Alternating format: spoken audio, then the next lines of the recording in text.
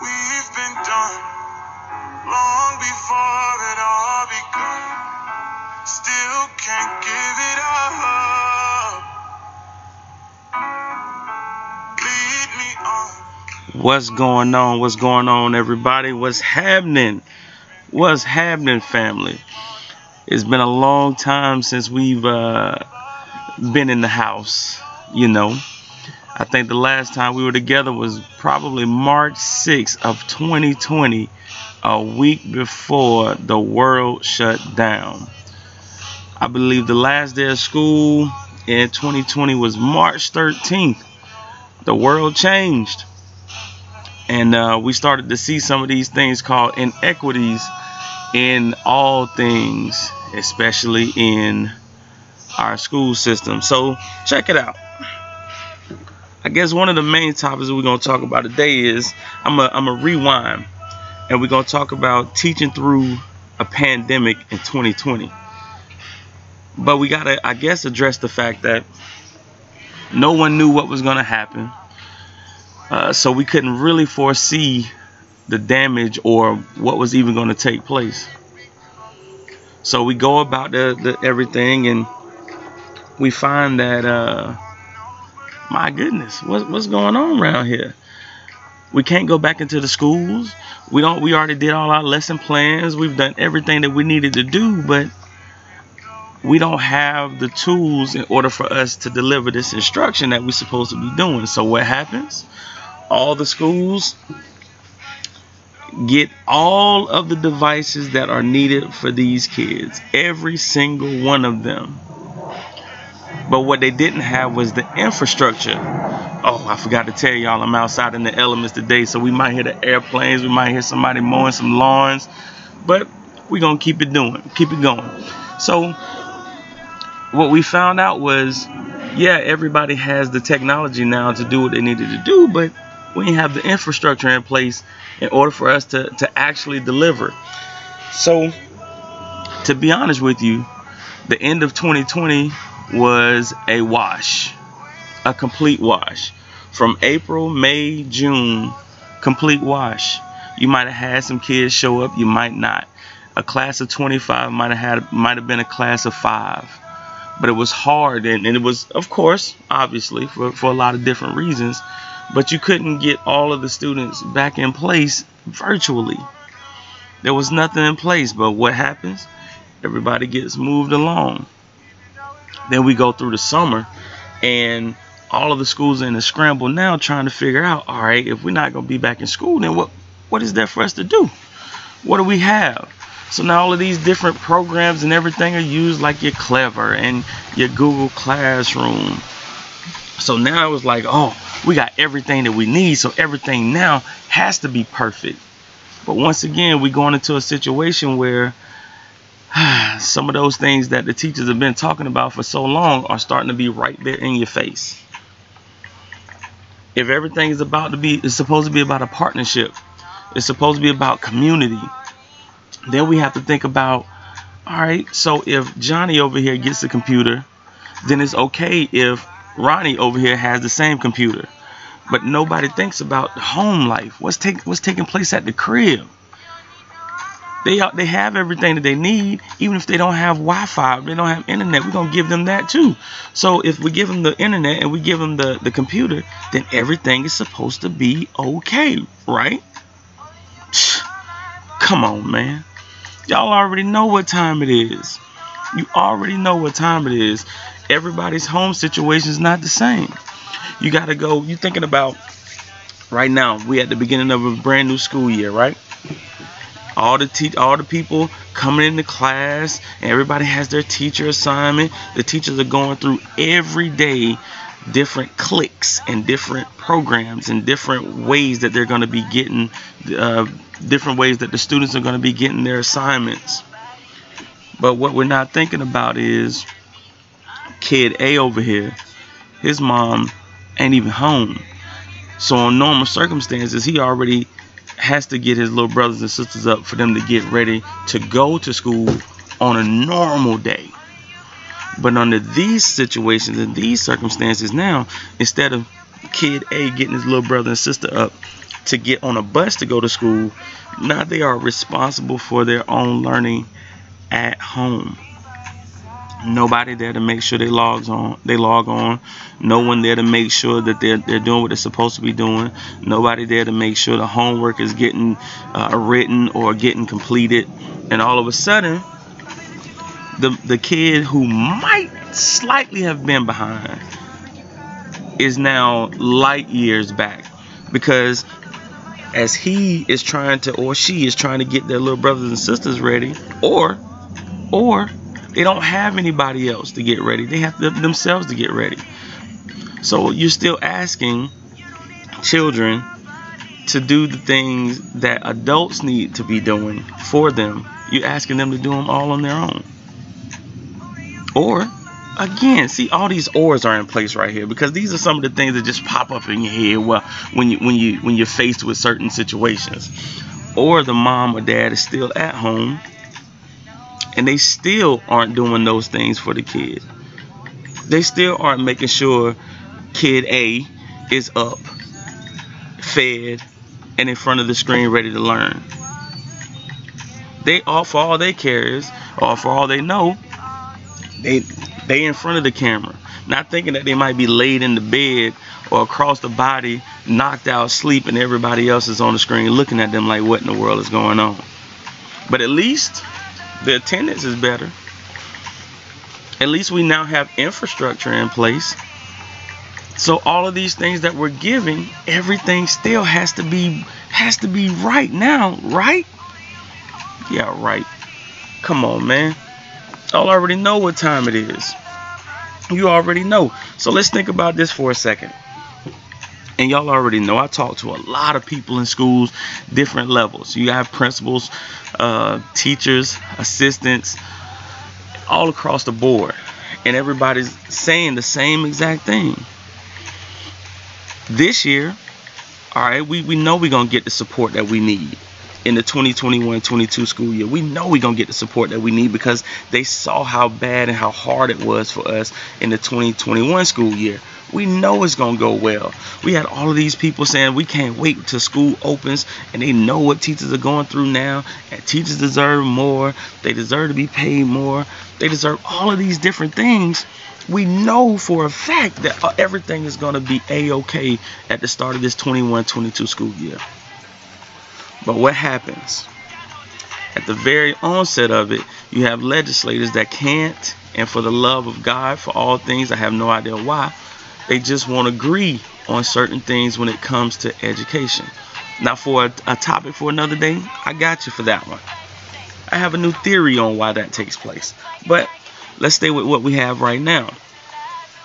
They don't have a budget in place. They didn't agree on a new budget, so therefore the teachers aren't getting a raise. Cool.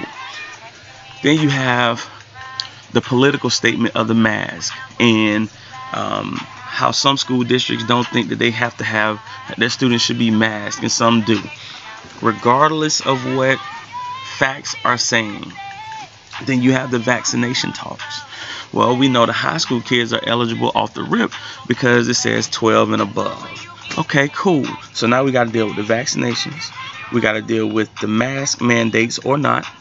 And now we have to deal with all of the kids coming back in school at one time.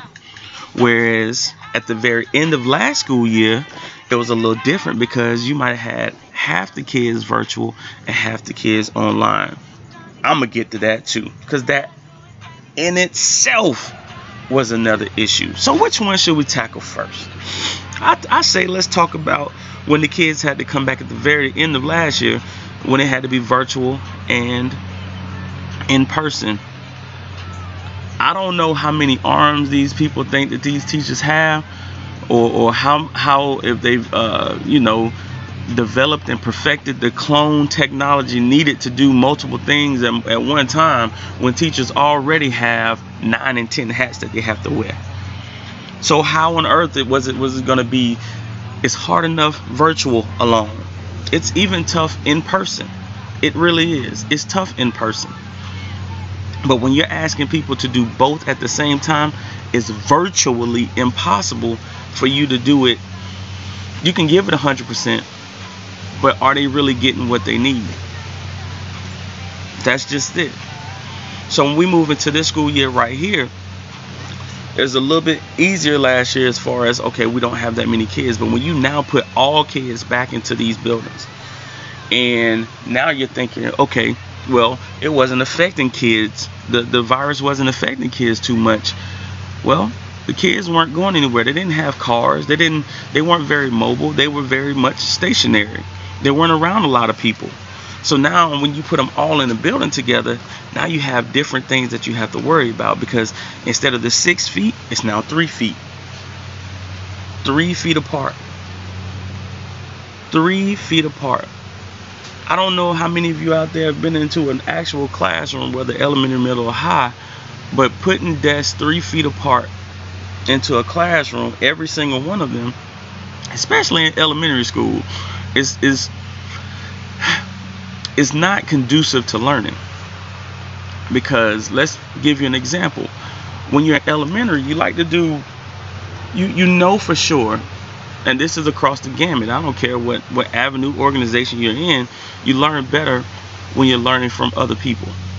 The teacher can stand there and say all the things under the sun, but when you are able to collaborate with your peers about certain things that's taking place, about a topic, you learn a little more, because your thinking might be stretched a little bit, and somebody might enter some information that you didn't even think about. So if you have the desks 3 feet apart, then that usually means that they all have to be faced the same way, and collaborating is minimized. Okay, so now you're trying to talk to, or talk at, because that's what it eventually turns into. Now you're talking at 7, 8, 9, 10, 11-year-olds. Okay, I don't know about you, but I'm pretty sure you as an adult, when y'all go to these meetings and you have to sit there and somebody's constantly talking, once you get past about 15 minutes, it's like, they might want to wrap it up. So there's yet another variable that you have to enter into the equation when it comes to trying to get these kids what they need. So, oh my gracious, we can go down the list of this. Everybody's faced the same way, 3 feet apart, not much collaborating, and you have to, it goes both ways. The teacher has to project their voice through a mask. Again, I don't know what everybody does. I don't know, you might be walking around and training for a half marathon with the mask on. But if you have to project your voice, that takes a lot of breath and energy through a mask. By the time them first 25-30 minutes go by, you almost exhausted. So now we have to get back to the drawing board and say, listen, we're gonna have to figure out a way to structure these classrooms in order for us to make this thing work, because me talking at, not me, but the teacher talking at the kids for so long is not going to work. And as we go through the first quarter of the school year, we're seeing that. We're absolutely seeing that. So that's one hurdle. The other hurdle, every week you have to worry about getting an email about somebody being in close contact with another student or another family member. So now it's not even guaranteed that you're going to have your class as a full class every day for a week. Some days you might be missing 4 and 5 kids at a time. One class might be gone. The entire class might be gone for a week, or possibly even 2, because you have multiple students that might have even tested positive, which is a possibility. So now we're running into the situation of, where's the consistency? It's going to be hard for you to be consistent when you're always looking at empty desks in a classroom. But what's happening here is, how do we catch these kids up if they're constantly out of class? So you might have done two full weeks of instruction, different topics, and within those 2 weeks, which is 10 days, you might have missed 9 kids. So now you are again thinking about, what does this teacher have to do to continue with the rest because of for the students who've been in class, and how do they continue to back up to keep going forward? It's a constant process, backwards, forward, all while the powers that be try to continue the school year as if the last 18 months didn't happen. Right. Yeah, think about that for a second. We know we went through a pandemic. We know we missed the last quarter of one school year. We know it was all virtual for a whole school year. And now when the next school year comes, the expectation is you keep going business as usual, as if these kids haven't been out of school for a year and a quarter. How is this possible? There is no coincidence that there is a teacher shortage, not just in the state of North Carolina, but all over the country.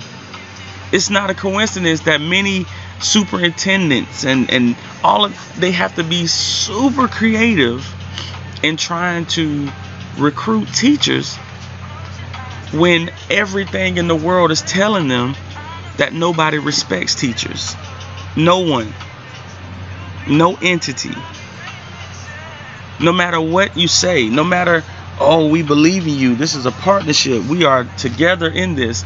The moment that somebody signs their name and steps into a building, that's not what they feel. For a whole year, we listening to all of these people on all various social media platforms. Oh, I can't wait for school to start.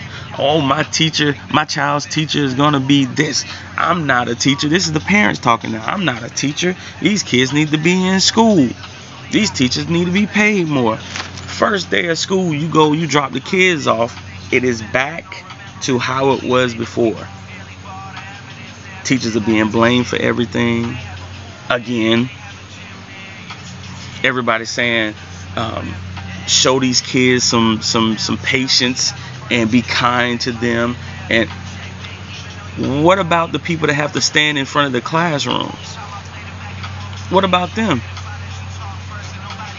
This has to be a two-way street. It can't all be just in one direction.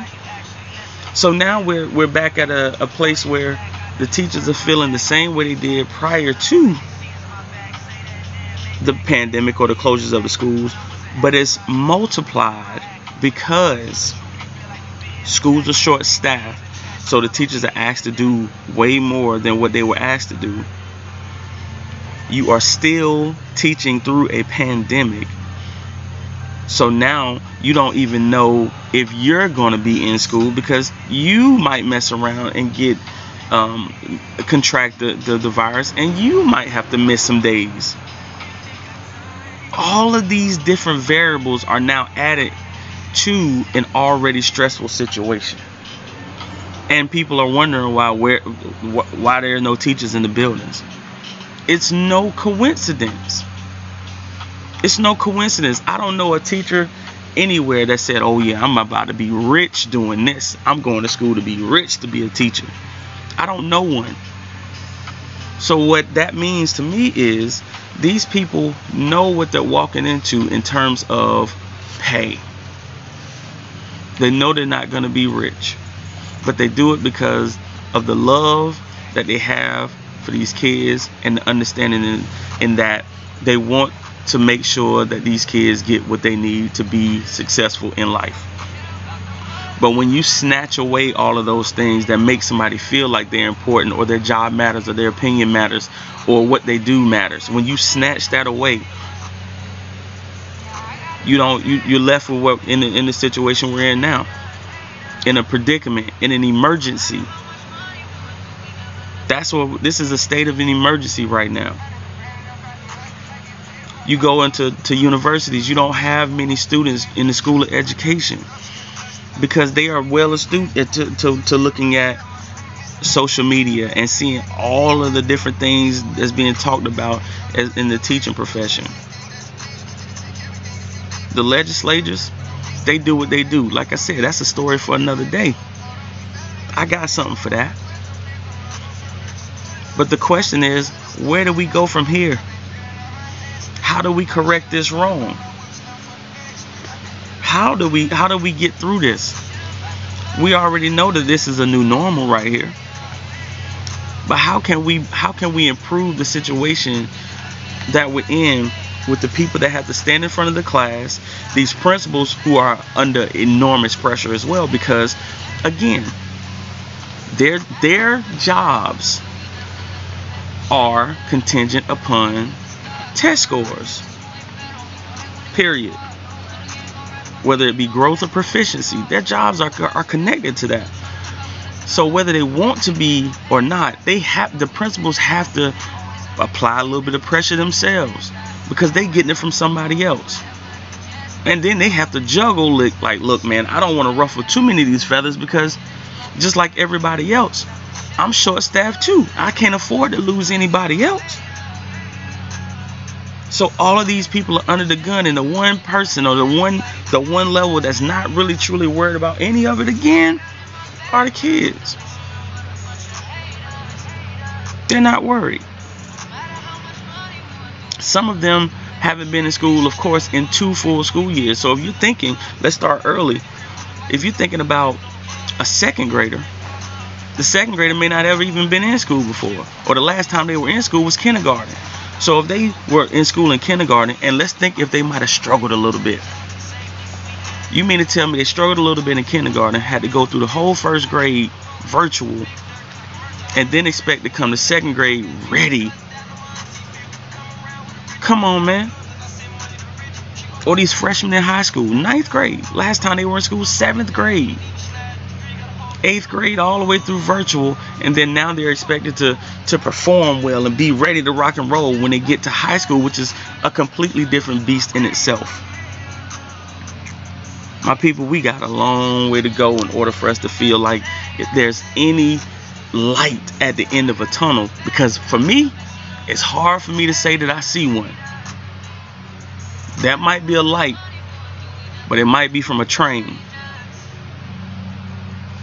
And y'all know how I do, man. I'm just talking from the heart. We just having a conversation. But I got plenty more for you.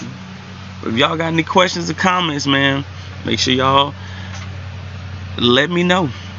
And as always, peace.